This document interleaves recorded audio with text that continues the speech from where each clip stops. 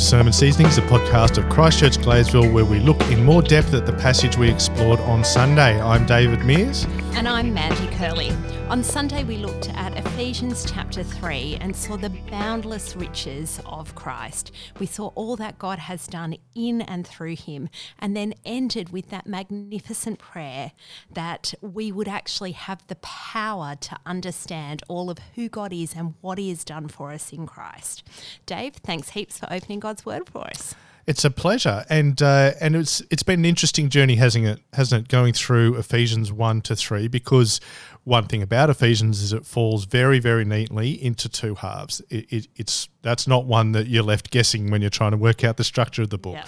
The first three chapters are very much an exploration, a theological exploration that has this big ending that is the doxology at the end of chapter 3. And so it is a unit. So what are some of your reflections on Ephesians 1 to 3 as a block? Yeah, it is such a beautiful, I love Ephesians, and really that whole idea of what it means to be in Christ is the thing that just, you can't walk away from the beginning of Ephesians and not get that picture. We've seen right from the beginning of the way that we are a part of God's grand plan in the world, that he has chosen us in Christ since before the creation of the world. He is working his plans and purposes out in and through us and gets to include us in it. And there's all these wonderful little insights we get about the way that, we've been included in Christ and now participate with Christ in the heavenly realms right now, things that blow our minds. And that as we see that, Paul just brings through this thankfulness and joyfulness because of what God has done for us in Christ. And that really that's the only way that we can respond. We've gone from being dead to being alive. We've gone from being separate to being with him and included in him. And we saw that picture of, the way the Jew and Gentiles come together and just how beautiful that picture is of that one new humanity. And I think in that there's a great assurance that we can have of who God is and what he's doing, and that we can rest in him. There is a future that is assured for us in Christ. He's died and risen again, so we can know that. And, it's the way that Paul prays. I've been really encouraged to think, we can keep praying like that, that God will work in and through us, and knowing praying bigger and deeper and things like that. Yeah. And because of who we are, because we're in Christ. Yeah, I think one of the things that, if I would say, dawned on me more powerfully, I think, doing Ephesians, the double of at the end of Ephesians 2 and the beginning of Ephesians 3, is I think it hit me that we will never really get how big the Jew-Gentile thing is, because apart from the fact that we're Gentiles, we're just removed from it, I think, and so we can access it intellectually. And so it was really thinking that if you were a Roman walking, or a Greek walking around in the first century, you're not walking around going, Jews, this, and I don't, I'm missing out on the Jewish God. They would have been less conscious of it. But the Jews were thoroughly conscious of it. And so that's when, even looking back over Acts, the back ends, you just saw how seriously hostile they were to any idea of Gentile involvement. And it's like we've been dealing with Jeremiah and how they were historically way too lax about their involvement with the nations.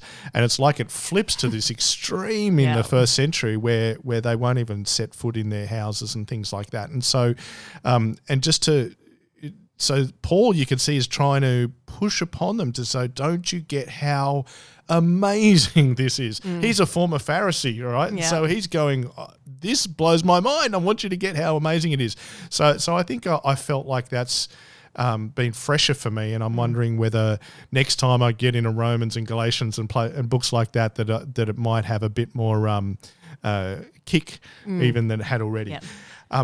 So being in Christ is what we looked at, and we see in Ephesians 1 to 3 that's our great identity as Christian individuals, but also as a fellowship of believers.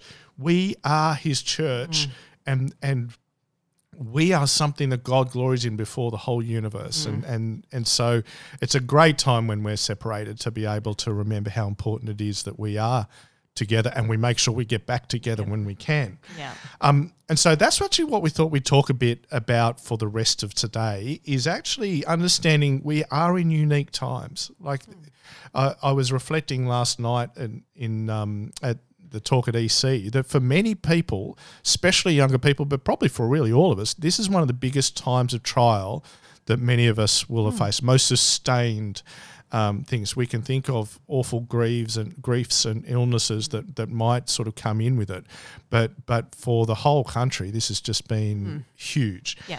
And so we actually thought what we'd do today is do a little bit of a thinking about COVID special. So how does, bouncing off some of the stuff that we've looked at in 1 to 3 of Ephesians, of who we are in Christ, how does knowing that we're in Christ and what that means impact how we approach life during COVID? Yeah. So we thought we'd tackle this, and we'd do it by answering 3 key questions. So first is, what big truths can we hold onto at this time? Second one is, what faith challenges should we watch out for that COVID presents? And then the third one is, what opportunities does this forced lockdown provide for us to actually flourish as Christians? Because each of those has an answer, and I think it's worth us reflecting upon and sharing with one another when we get into our growth groups and things like that. So let's kick off with the first of those big questions. What big truths can we hold on to? Well, Dave, what big truths should we hold on to? All 66 books of the Bible, every single verse? Absolutely. Hold it. And you are holding it. Literally. And you can't see this if you're listening, but Mandy's holding the Bible. Yep. But maybe a good place to start is where we had our second reading on Sunday in Isaiah. Yes, Isaiah 40. One of my favourites. We're grieving, aren't we, Mandy, that we probably don't have time to read the whole lot. Yes. So where are we reading from there? So I'll start from verse 21 to the end of the chapter. So do you not know? Have you not heard? Has it not been told you from the beginning? Have you not heard since the earth was founded?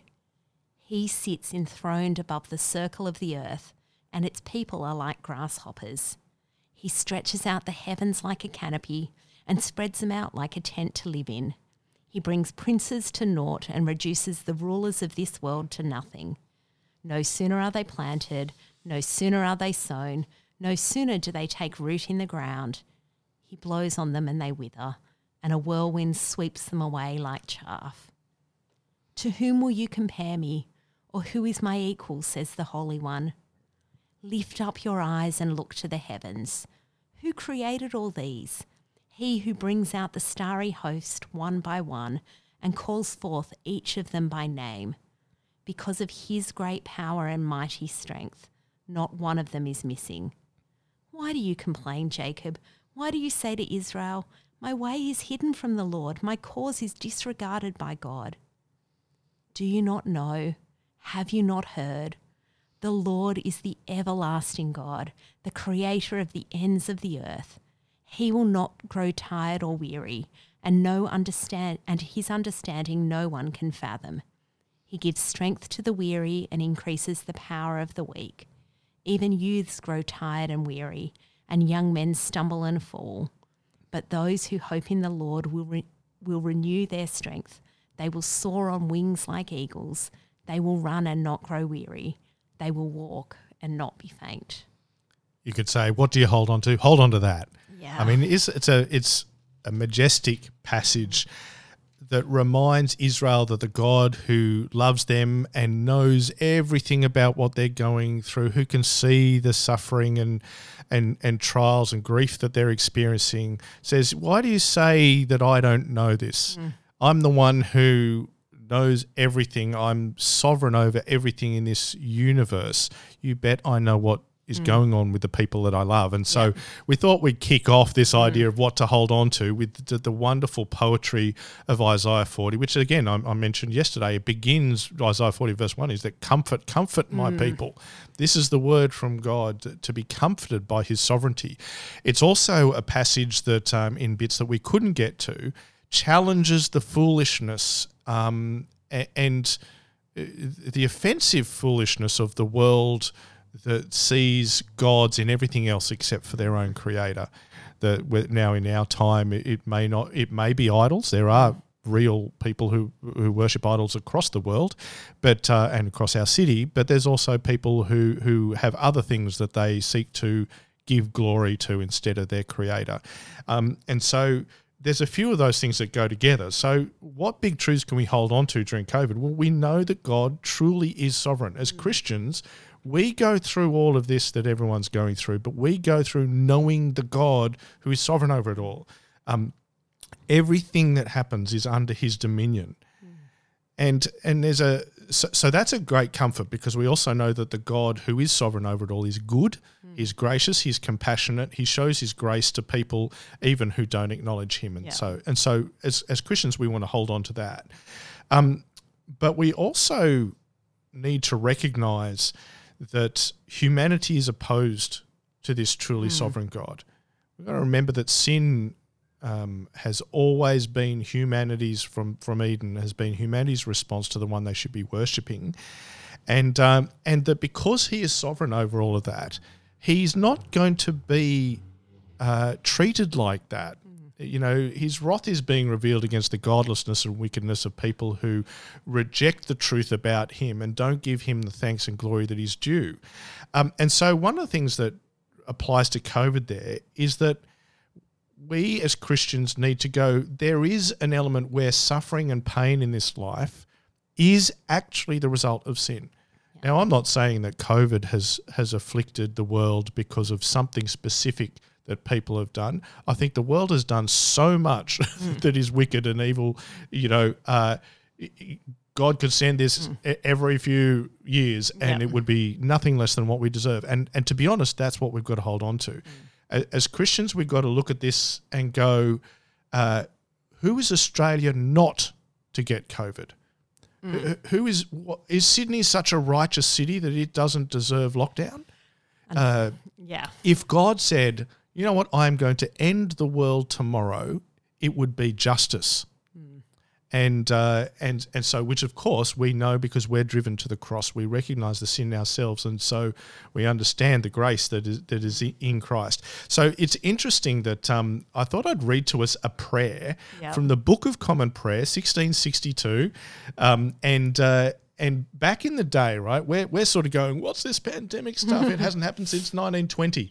Well, back in the 1660s, is it that time for a plague again? Is kind of the way things happen. And so in the Book of Common Prayer, there's actually a prayer that's subtitled, "In the time of any common plague or sickness." Now, I'm going to read the prayer to us because it's interesting, because it reflects a mindset that recognises the truth that judgment is actually deserved. And we have no right to demand of God a trouble-free life. So let me read it to you. O Almighty God, who in thy wrath didst send a plague upon thine own people in the wilderness for their obstinate rebellion against Moses and Aaron, and also in the time of King David didst slay with the plague of pestilence 70,000, and yet remembering thy mercy didst save the rest. Have pity upon us miserable sinners, who now are visited with great sickness and mortality, that like as thou didst then accept of an atonement, and didst command the destroying angel to cease from punishing, so it may now please thee to withdraw from us this plague and grievous sickness through Jesus Christ our Lord. Amen. It's a recognition, a humble recognition before the sovereign God that we need to ask for his mercy, and that what is being done is justice in face of human rebellion. And so I think it also drives us to intercession, doesn't it, as Christians? So we know that God's truly sovereign. Also, the truly sovereign God, and this is what we saw in Isaiah 40, is our sovereign God. Right? He goes, comfort my people, and then describes himself as the one to whom the stars, calls every star by name. But he says, you're my people, and your ways, Jacob, are not unknown to me. So the wonderful thing about the truly sovereign God is, even though our humanity deserves to be judged by him, the truly sovereign God is our God, and he is the God and Father of our Lord Jesus Christ. We know him even more wonderfully than Isaiah did, who loves us and who works on behalf of his people, whose height and depth and width and breadth of his love cannot be fathomed. It's something we can spend a lifetime exploring. So here we go. Mandy, do you want to read to us? This is going to be Purple Passage Podcast. So Romans 8:28-39. And we know that in all things God works for the good of those who love him, who have been called according to his purpose. For those God foreknew, he also predestined to be conformed to the image of his Son, that he might be the firstborn among many brothers and sisters. And those he predestined, he also called. Those he called, he also justified. Those he justified, he also glorified. What then shall we say in response to these things? If God is for us, who can be against us? He who did not spare his own Son, but gave him up for us all, how will he not also, along with him, graciously give us all things? Who will bring any charge against those whom God has chosen? It is God who justifies. Who then is the one who condemns? No one. Christ Jesus, who died, more than that, who was raised to life, is at the right hand of God and is also interceding for us. Who shall separate us from the love of Christ? Shall trouble or hardship or persecution or famine or nakedness or danger or sword? As it is written, for your sake we face death all day long. We are considered as sheep to be slaughtered.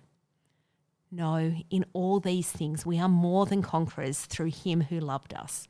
For I am convinced that neither death nor life, neither angels nor demons, neither the present nor the future, nor any powers, neither height nor depth, nor anything else in all creation will be able to separate us from the love of God that is in Christ Jesus our Lord. And that includes lockdowns. Yeah. And I mean, I know that's a passage that we go back to so often, but there's a reason for that. It reminds us that the all-powerful sovereign God is our God, and no matter, it presupposes these things happen. Yeah. It's just making the point that they're not going to be able to separate you from the love of God that's in Christ Jesus. Yeah. That because of the God who loves us and who has bought us in Christ, all of those horrible things that happen in life aren't worth comparing to what he has promised for us, because he will get us there. So, but I'm jumping ahead a little bit there. So that's the wonderful thing, isn't it? The truly sovereign God loves his people, and he loves his people, and it came out in that even in trials. So there's a couple of others. There's a passage that is. So those of you that were there, I've cross-stitched this passage in 2 Corinthians chapter 12, verses 9 to 10. But he said to me, my grace is sufficient for you, for my power is made perfect in weakness. Therefore I will boast all the more gladly about my weaknesses, so that Christ's power may rest on me. That is why, for Christ's sake, I delight in weakness, in insults, in hardships, in persecutions, in difficulties. For when I am weak, then I am strong. Yeah, it's a beautiful passage, because it reminds us that as we go through things that remind us of our weakness, and when we're sitting home and we're feeling funky and sad and anxious and all the other things that we're thinking about, and when we're going, why can't we be rid of lockdown? Why can't we be rid of whatever else it is that's going through? We can go, God can remind us that you can endure this. My grace is sufficient for you. I'm not going to leave you. I'm not going to forsake you. I will be there. And what a wonderful comfort. I lament the non-Christian world that goes through all of this without knowing the God that we know. Yep. 1 Peter 5 verses 6 and 7 is, and I might start from halfway through verse 5. Peter says, all of you clothe yourselves with humility towards one another, because God opposes the proud but shows favour to the humble. Humble yourselves, therefore, under God's mighty hand, that he may lift you up in due time. Cast all your anxiety on him, because he cares for you.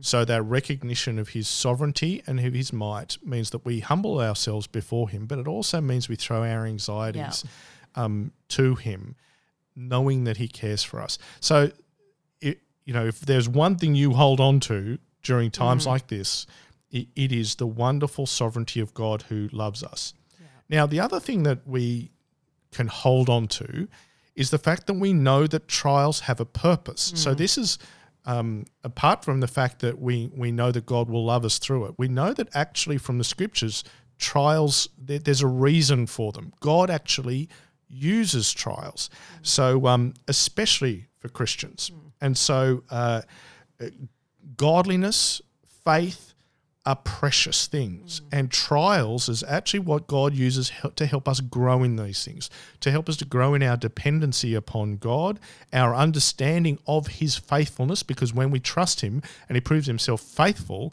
we are reminded of his faithfulness. And faith is something that we want to grow strongly in. And so, for instance, we've got James chapter 1, verses 2 to 5, which I'll read to you as soon as I quickly flick back and find it. Okay, so James 1, 2 to 5. It's amazing the way he puts this. He says, "Consider it pure joy, my brothers and sisters, whenever you face trials of many kinds, because you know something," right? You know that the testing of your faith, the proving of it, produces perseverance. Let perseverance finish its work so that you may be mature and complete, not lacking anything. And if any of you lacks wisdom, you should ask God, who gives generously to all without finding fault, and it will be given you. So that idea of we're to understand that because God is sovereign over our trials and he loves us, he uses these to refine our faith so that we will persevere in trusting him, and then that will actually help us be mature and complete, not lacking anything. So trials actually a generative of the virtues that give us maturity. And so there's a value in themselves. Yeah, because I think that's one of the things. I think we often want the end result without the hard work along the way. And that's true of us in all sorts of things. Like, I can declare I want to be able to run a marathon. Don't actually want to have to do all the training that leads to the way. I'd like to get straight to the end point. Yes. But we know when it comes to an example like that, we know that actually you need to go through the hard work of upping your Ks week by week and doing that hard work. And it's that hard work that produces the endurance that will actually then enable you to do it in the end. And it'd be wonderful to run into a stadium and breast the tape and hear all of that, but you've got to run 42 kilometres first. 42.195. That 0.195 is a very long 195 metres. I'll just put that out there. I bet it is there. So there's another passage too. This is a precious one for you, isn't it? Yep. Yeah, so Romans chapter 5 from verse 3. "Not only so, but we also glory in our sufferings, because we know that suffering produces perseverance, perseverance character, and character hope. And hope does not put us to shame, because God's love has been poured out into our hearts through the Holy Spirit who has been given to us." God uses those hard things to actually make us to be more like Jesus through his Holy Spirit at work in us. And we need to, those hard things, we might prefer to not do them, but we can't get the end result of the growing in godliness without that sometimes painful work happening in us along the way. I think as you were reading that, one thing that struck me as well is that we grow in truth, in our access to truth through the trials that cause us to remember. It kind of blows away the fog of the immediate and causes us to hope in what the future brings, which actually takes us to the last point of something that of the big truths we can hold on to, is that as Christians, others may not know this. Those who go out living their lives thinking that that everything that's in front of them is just random and all of that sort of stuff, then every calamity could just be around the corner everywhere. Whereas we know that there is an end. So that's something, a big truth we can hold into, is that we know that there is an end. Now, there's two kinds of ends that we know that there could be. The first is that we know that God is merciful in the present. Throughout history, he has restrained things from going as far as they could.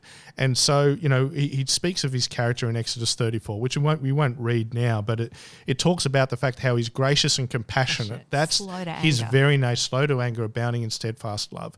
And so he is merciful in the present, and he does bring the rain after the drought, right? Yeah. That's the kind of God he is. But even if he didn't, or even if, and this can be a real thing in a time of illness and disease, even if he doesn't bring that end about for us in the immediate, there is an end.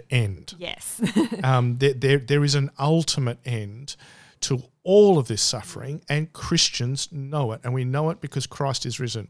And so that gives us this hope in the future that is actually something we can hold and must hold on to wonderfully with a tight grip, but with a joyous grip. So do you want to read us, we looked at this a couple of years back, 1 Peter chapter 1 verses 3 to 9. It's all about this. Yeah. So praise be to the God and Father of our Lord Jesus Christ.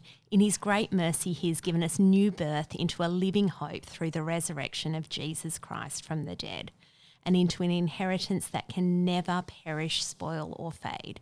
This inheritance is kept in heaven for you, who through faith are shielded by God's power until the coming of the salvation that is ready to be revealed in the last time. In all this you greatly rejoice, though now for a little while you may have had to suffer grief in all kinds of trials. These have come so that the proven genuineness of your faith, of greater worth than gold which perishes even though refined by fire, may result in praise, glory, and honour when Jesus Christ is revealed. Though you have not seen him, you love him. And even though you do not see him now, you believe in him and are filled with an inexpressible and glorious joy, for you are receiving the end result of your faith, the salvation of your souls. Great, isn't it? So that's what faith looks like. And faith is generated in hard times as much as, if not more than, the easier times. So what big truths can we hold on to? We know that God is truly sovereign. We know that trials have a purpose, and we know that there is an end. Okay, so that's the first big question, and is the big one. That's one where we've got all of those passages that really remind us of the truths we need to hold on to. But the second question we thought is, all right, well, during this COVID time, what faith challenges should we watch out for?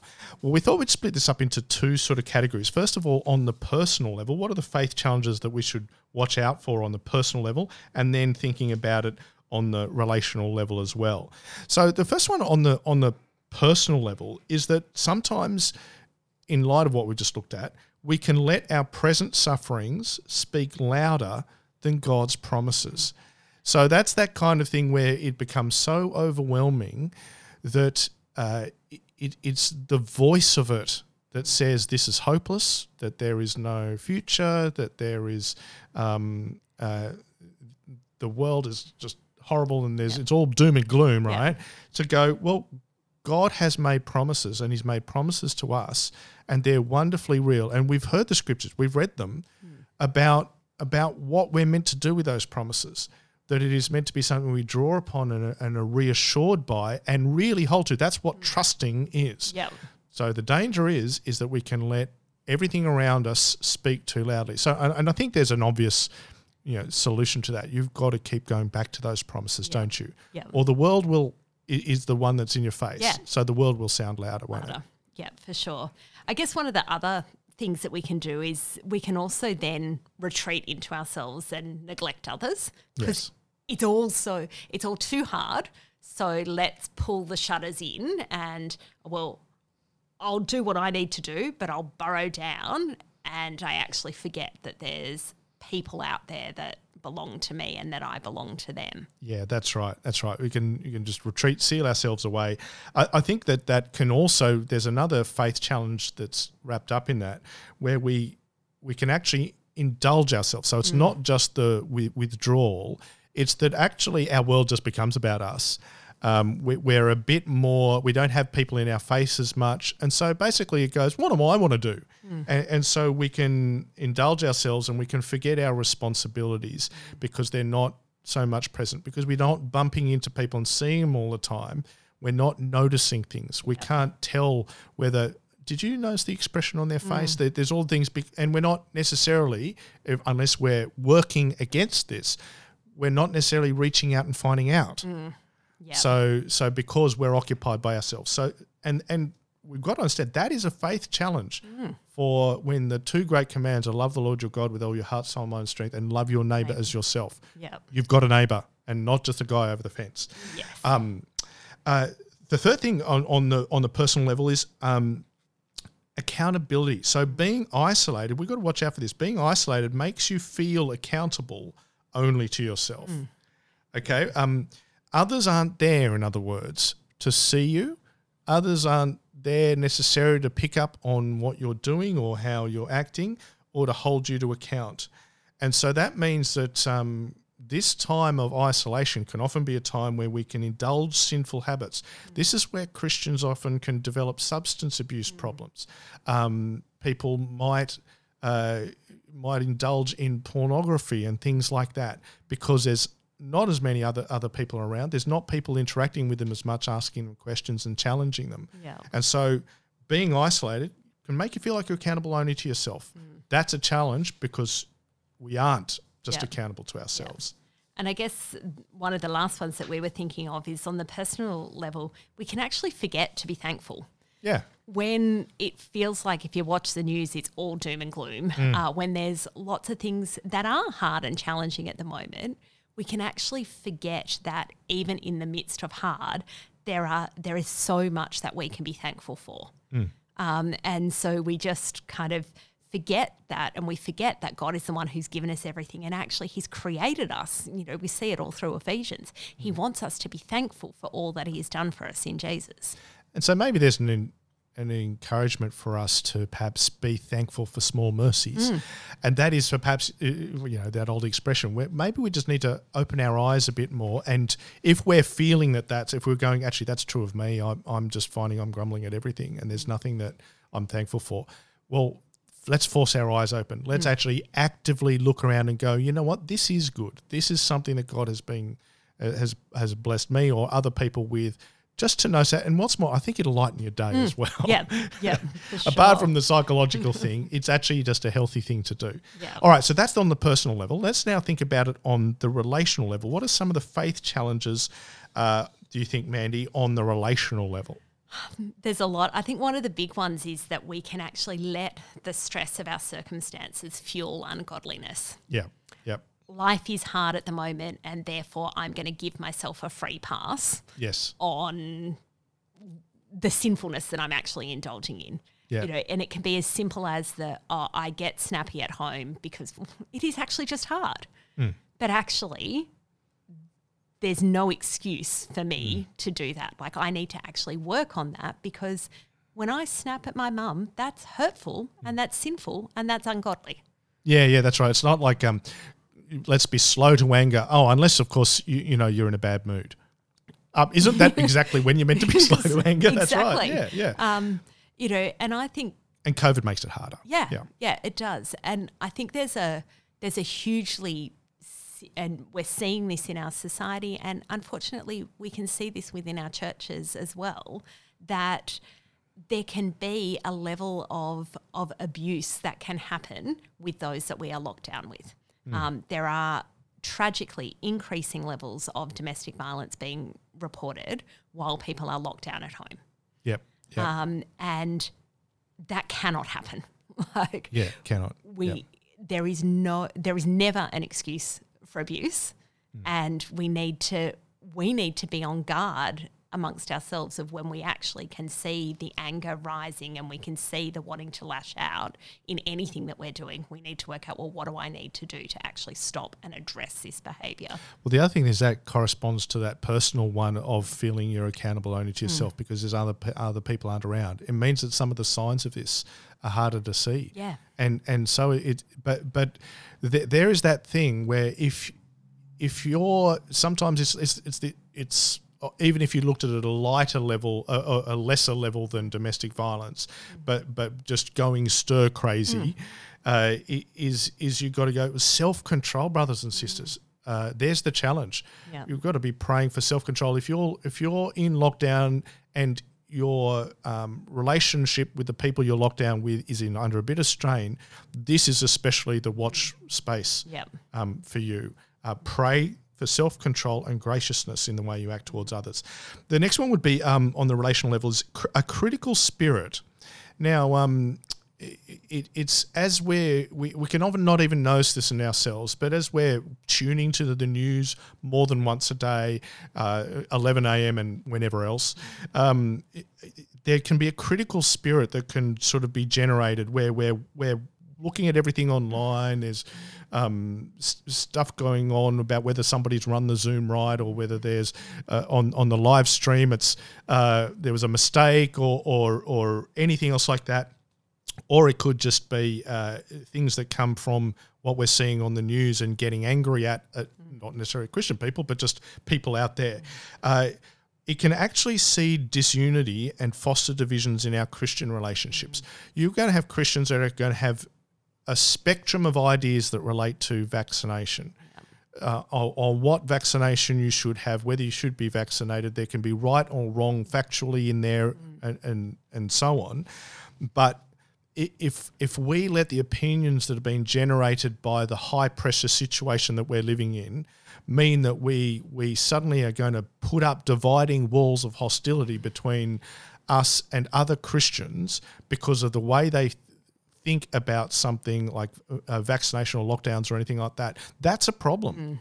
Right? That's going to be that's a challenge for our churches, because we've got to recognise that our unity is in Christ, not in our view on whether you should take Pfizer or AstraZeneca or not have anything at all. Or not have anything at all. Exactly right. Yeah. So when there's a need for wisdom here in recognising differences in what Christians think and practice, having respect for others, being able to work out, all right, I think I feel this very strongly because of our circumstances, but I've got to think, how do I act graciously and bear with my brother or sister in this difference, rather than letting it form divisions? Yeah. I think one of the other challenges is of trying to be able to make the most of the less ideal. I think we see this a lot in the, online church isn't real church, so therefore I'll just stop going to church until we can go to church again. I've actually heard people say that. And there's a whole thing that I want to go, I don't love sitting and watching a screen, but that is better, being fed from God's word, being in Bible study on Zoom and being able to meet with God's people. It's better in 2D than not at all. Yeah, that's right. That's right. And so that whole thing of, the challenge is how do we actually not then just see, well, it's not ideal, so then I'd rather have nothing than I'll make the most of the not ideal that's out there. Yeah, and it's not overly thoughtful about other people, is it? And it can be, whenever we move into spots where we justify neglecting others theologically, we're moving into some pretty dangerous territory, aren't we? And so that I hate this experience, therefore I won't do it. We've got to be maturer than that as Christians, and we've got to watch for those attitudes in ourselves and go, all right, I need to perhaps, so that I'm not resenting this, I need to work on how I feel about it, so that I'm not building these things up in myself. The other thing is that lamenting loss is reasonable. It's reasonable to lament the loss of what we love and what we don't have, but brothers and sisters, don't let it lead to you giving up. Or drawing unwanted conclusions from it, like, I don't know, I just don't think I belong anymore. It's COVID. Do not make any significant life decisions during COVID. It is an unnatural, even if it goes for, by the end of it all, 2 years, it's still not a normal circumstance. And so sometimes our feeling of loss can mean we give up, we separate, we maybe even walk away from Christ, because lockdowns led us to just decide that to feel good, we actually now will go and do this recreation together, and distance between us and fellowship just happens and grows and goes, you know what, maybe I won't go back. And we find pretexts for that. Can I just say, how we often talk about WWJD, here's a bit of Christian wisdom, WWSD. What would Satan do? So if you're in a certain circumstance where in lockdown, how do you think Satan might use this? Because he wants to divide Christians. He wants to break down churches. He wants people to stop trusting in Jesus and walk away from him. He wants people doomed for destruction like he is in his miserableness. That's what Satan would do. And so it's a worth asking question when we face the challenges of COVID, where might Satan stick his his sand in these gears? What lies would he spread to in order to for COVID to wreck Christchurch? What's the opportunity that's presented to him? Not a bad thing to have in the back of your head and going, well, he might use this thing that I'm wrestling with over here. You might see the seeds of these things coming in your own thinking and your own internal thought world. Well, I tell you what, if it involves you making the decision to separate from God's people, to not pick up your Bible and pray, can I tell you, you know who's behind this? Don't let him succeed. Yeah. And I think even on a relational level, there's that whole thing of, we're losing some of the habits that we'd have, the habit of going to church at the same time and doing that, because we can get church on demand. It's harder to walk across the room and talk to, well, actually, it's illegal to walk across the room and talk to someone that you don't yet know. And so there is that challenge of, like, are we losing some of those good habits that we have of, at the same time every week, gathering with other people, reaching out to the outsider? Yeah, this is something we want to be on the ball with when we can get back together again, is to actually go, I will get back together again because this is what God wants. And so therefore it must be what I want. And so will I get back together again? And then to go, that's right, even though my social circles have shrunk a little bit because of COVID, I've contacted fewer people. When I get back to being in the bigger group, will I walk across the room and speak to the person I haven't met, or will I just still keep going with that smaller circle when we're all back again? That's something we will want to overcome. Now, I thought we actually might move to something that's kind of interesting. That's the flip side of not caring. Yeah. And this is something that can easily come, and that is where we own everyone's faith. And I think for the conscientious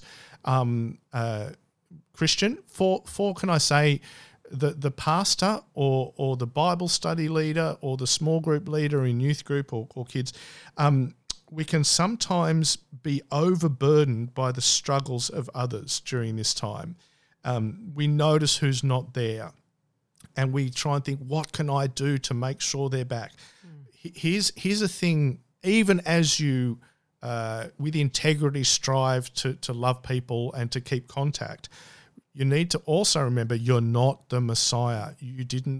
They need Jesus. Yep. Jesus is their Messiah, not you. Jesus is their Savior, not you.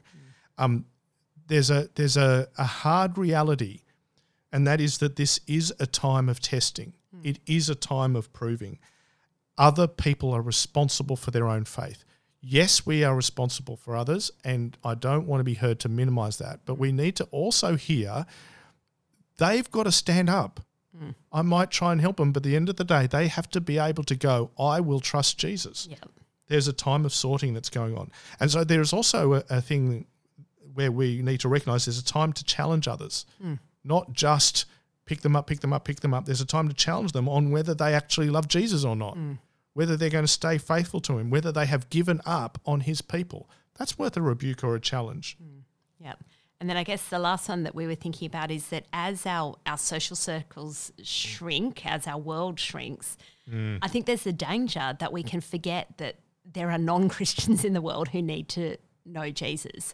Yep. What we need most of all right now is not a solution to COVID. What we need most of all is for people to know Jesus. Yes.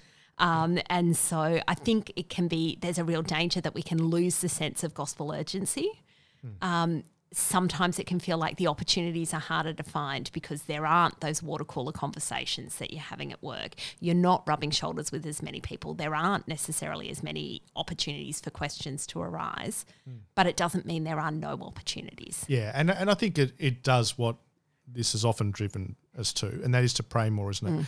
Because we go, I've got no idea how I can contact or get in contact with, say, some non-Christian people that aren't in my social circle. But God does, and I remember that Andrew saying that one time when we were doing on a prayer walk when we were thinking about our area, and that is to go, God can get inside that apartment, God can get inside that house. We may not be able to, but He can, and He can work in those hearts, any heart, and so it's got to drive us to prayer. So they're the big things that we've got to think about, the challenges, and there's plenty of them, aren't there? But there's some great encouragements that come too. Okay, so those challenges are big, but you know what? I want us to know that COVID is actually a time where there's opportunities. So the third question we want to answer is, what opportunities does this forced lockdown provide for us to actually flourish?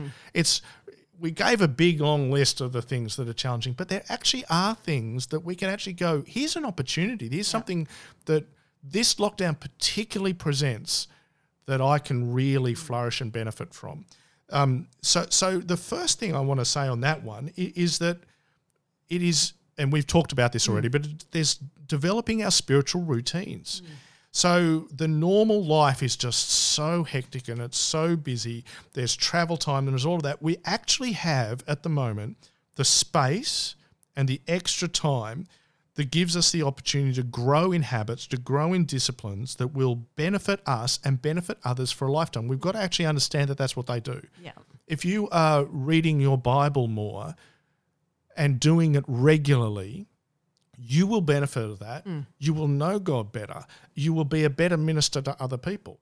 If you are praying every day, if you're praying thoughtfully, if you're praying faithfully, you are effective. That is, God uses prayer, right? Yep.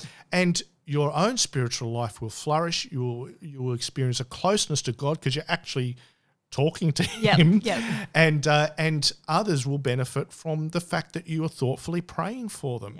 And what's more, we often we're talking a bit about this before, where we can lament the loss of the who are we seeing that is, you would say, is a prayer warrior. Do you know what? That's one thing COVID might do. COVID might generate across the world, in this busy Western world that we live in, thousands and millions more people who have become more dependent upon God in prayer. And what would God do with that? The one who can do more, incomparably more than we could ask or imagine. These things can benefit us for a lifetime. So there's a thing to think through. How can you personally make sure that by the end of this, you have a sustained and rejuvenated prayer life? There's a goal for everybody listening. There's a goal for everyone in our church. And if at the end of this you came away with that, that has been one of the most precious few months of your life that you've ended up coming out with this. It's an opportunity. What's the second thing there? Second thing is that trials are an opportunity to grow in faith and godliness. It's the refiner's fire that we were talking about, that the way that God grows us in godliness is to refine us. We talked about it a little bit earlier when we talked about trials, but that whole thing that He can actually use these hard times to shape and mold us to be more and more like Jesus. And that is such a good opportunity. I want to be more like Jesus, so let's take this time that might be hard to actually let Him make us more like Jesus. Yeah, so here's a way of thinking about it is to go, if 2 years ago you could be told in 2 years' time you'll be more faithful in prayer, you'll be reading your Bible more, you'll be more like Jesus, you will have worked on areas of godliness and grown in that, your faith will be better, you'll persevere more. Would you take it? You would. Yeah. Well, this is the opportunity. The testing and the challenge is actually what can generate that result that our hearts really, really desire. It's a desirable outcome. And this is exactly what you were just saying, for painful, like the marathon thing, painful by process, but the outcome, what a magnificent victory. And I think the last thing I want to say on this, it relates to what the last challenge that we saw as well, and that is that what COVID has done is it has exposed the Western world's gods as being fake and powerless. If your life is about travel, you've been reminded that it's not about travel. If your life is about partying, you've been told that can be snatched away from you. All of these sorts of gods have been exposed for being fake. We've actually got the real God who can sustain us and who loves us through all of this, and who nothing can separate us from His love. That's the God of Isaiah 40 that we actually get to share with the idolatrous world around us. And so we've actually got something to offer to a world that has now had the blinds lifted from its eyes to go, you cannot think that you can assume what's going to happen tomorrow, and that everything that you've invested your life in is just going to keep rolling that way. You can't do that anymore. It's been exposed. It won't last. We have got the real answer, and may we remember that as we go ahead, because hopefully God is working in the hearts of people who don't yet know him, that they are starting to work that out as well. So there we go. There's our three reflections. What big truths can we hold on? What faith challenges should we watch out for? And what opportunities does this forced lockdown provide for us to actually flourish? I hope that's been helpful for you. I've been Dave. And I've been Mandy. Join us again next week as we turn to Ephesians 4. Having seen some of the grand picture of all of God has done in the world, we now move into the second half of Ephesians that fill out a bit more what it looks like for us to live for God.